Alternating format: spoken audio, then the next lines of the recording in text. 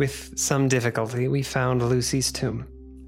I took up my place behind a yew tree on one side of the tomb, Van Helsing on the other. I was chilled and frightened.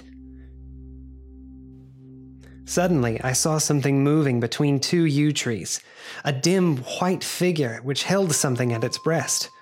The figure stopped. I could not see the face, for it was bent down over what I saw to be a child. There was a sharp little cry such as a child gives in sleep, or a dog as it lies before the fire and dreams. Then the thing saw us. She drew back with an angry snarl. Her lovely blood-stained mouth grew to an open square. If ever a face meant death, I saw it at that moment. And then suddenly she turned and vanished in the direction of the tomb. The child is unharmed. We'll leave him in a safe place where the police will find him. There's more to do. Come. Now we're in the tomb. There in the coffin the thing lay, like a nightmare of Lucy. The pointed teeth, the blood-stained mouth. Van Helsing never looked up. From his bag he took out a book, his operating knife, a heavy hammer, and a round wooden stake, 2 or 3 inches thick, sharpened to a fine point and hardened over a fire. Seward, the life of this unhappy woman has just begun. Then she becomes what you call undead. There comes with that change the curse of immortality. She cannot die, but must go on age after age, adding new victims, because all that die from the preying of the undead become themselves undead and prey on others. So the circle goes on, ever widening as of the ripples from a stone thrown into the water. But if this lady, this undead, be made to rest as true dead, then the soul of the poor lady whom we love should be again free. Tell me, what am I to do? Take this stake in your left hand, the hammer in your right. Yes. Place the point over the heart. Here?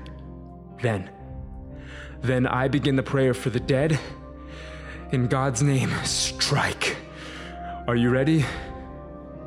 Yes. Now! Domini Des Apriste.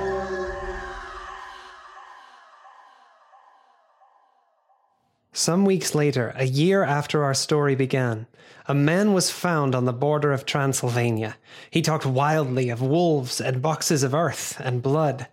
He gave his name as Jonathan Harker. In a hospital at Klausenburg, he improved sufficiently to make possible his removal to England. But then his condition remained so serious that he was committed for observation to a private ward in my hospital at Purfleet. Here he did so well that in 3 weeks he was completely recovered. It was during this time that his wife, Mina Harker, brought to the attention of Dr. Van Helsing and myself the journal that her husband had kept while the prisoner in the castle of a certain Count Dracula in Transylvania. We met in my study. Jonathan, Mina, myself, and Dr. Van Helsing. My friends, there are such things as vampires. If I had known a month ago what I know now, poor Lucy's life would have been spared. I believe I could have saved her. For this I am truly regretful. But as it is now, the vampire which is among us is himself so strong that he can control all the elements. The storm, the fog, the thunder. He can command all the meaner things, the moth and bat, the owl, the fox, and the wolf. How then are we to begin our mission to destroy him? How shall we find his place? And having found it, how can we destroy him? My friends, it is a terrible task that we undertake. To fail here is not mere life or death. If we fail, we become as him, foul creatures of the night, as him. What do you say? Will you join me in this fight? Yes, of course. I will do what I can to help. Thank you, Mina. I'm with you as well. As am I, of course. The professor laid a small golden crucifix on the table. We each laid a hand on the crucifix, and our solemn pact was made. My friends, we too are not without strength. The vampire flourishes on the blood of the living. Without this, he cannot live. He throws no shadow. As you know, he shows no reflection in a mirror. He can transform himself to a wolf, to a bat, or even dust or mist floating in the moonlight. He can see in the dark. He can do all these things. Yet he is not completely free. His power ceases at the light of day. Then, until sundown, he must remain in the shape in which he finds himself, and except in his coffin home, in those earth boxes, he cannot rest. If we can confine him in his coffin, then, my friends, if we follow through with what we know to be true, we will destroy him.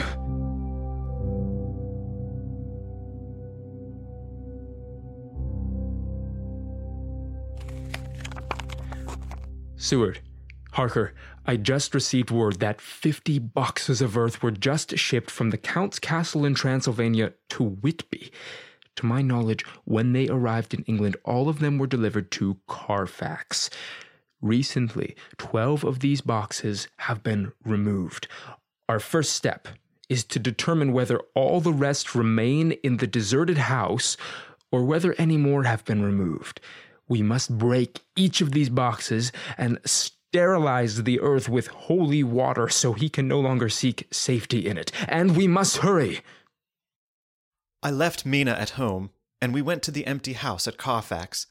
The place was filthy, the air stagnant and foul, and alive with rats. We counted the boxes, only 38 of them, and over each one the professor went through his same mysterious work until the task was completed. It was dawn when we got back. I found Mina asleep. She looks paler than usual. Soon after they had left, I fell asleep. I remember hearing the sudden barking of the dogs, and then it was silent. I got up and looked out of the window. There was a thin streak of white mist moving across the grass, along the wall of the house. It dawned on me that the air in the room was heavy and dank and cold. The streetlight appeared only like a tiny red spark in the fog. My eyes were closed, and I could see through my eyelids. The mist grew thicker and thicker. Then, as I looked at the streetlight, the spark divided and seemed to shine on me through the fog like 2 red eyes. You shall be flesh of my flesh, blood of my blood, blood of my blood. We are on the track. 12 boxes were delivered to an empty house at 337 Piccadilly Street. My dear friends, until the sun sets tonight, Dracula must retain whatever form he now has. We have this day to hunt out all his lairs and sterilize them. Then he will have no place he can move and hide. But we only have until sunset. The house on Piccadilly was empty. Like the one at Carfax, the same sickening smell is in the air. On the table we found a brush and a comb and a basin, the latter containing dirty water, which was reddened as if with blood. The boxes are back here. 8, 9, 10, 11. Only 11? There's a 12th box somewhere. Gentlemen, it is after 6. The sun is setting. We've no time to lose. He will return at any moment. Open the boxes. Quiet! Listen. Here it is. It's him. The window! Shoot him! Harker's bullet shattered the window, and before he could reload, Count Dracula appeared behind us. His voice sent shivers down my spine. You waste your bullets, gentlemen. You think you baffle me? With your pale faces all in a row like sheep in a butcher's. You think you have left me without a place to rest, but I have more. And time is on my side. The one you love is mine already. I have known her. Already my mark is on her throat. Flesh of my flesh, blood of my blood. She is with me always, over land or sea. We recalled the strange behavior and the pale face of Mina, and at once we knew he was speaking of her. Harker was distraught and heartbroken. We rushed back to her. The next afternoon, after a few hours of sleep, we all met again in my study. We must find that last remaining box, gentlemen. We must find it. As long as that earth exists and is pure, as long as there remains one place of refuge for Dracula, there is no safety and no peace for any soul in England. And for the undead, never peace so long as he lives. Blood of my blood, blood of my blood. Mina? Shh. She is in a trance. How do you know that? Quiet. Quiet. With me always, over land and sea. Mina, darling, how did you know that Dracula said those words? What? I don't know. They just came.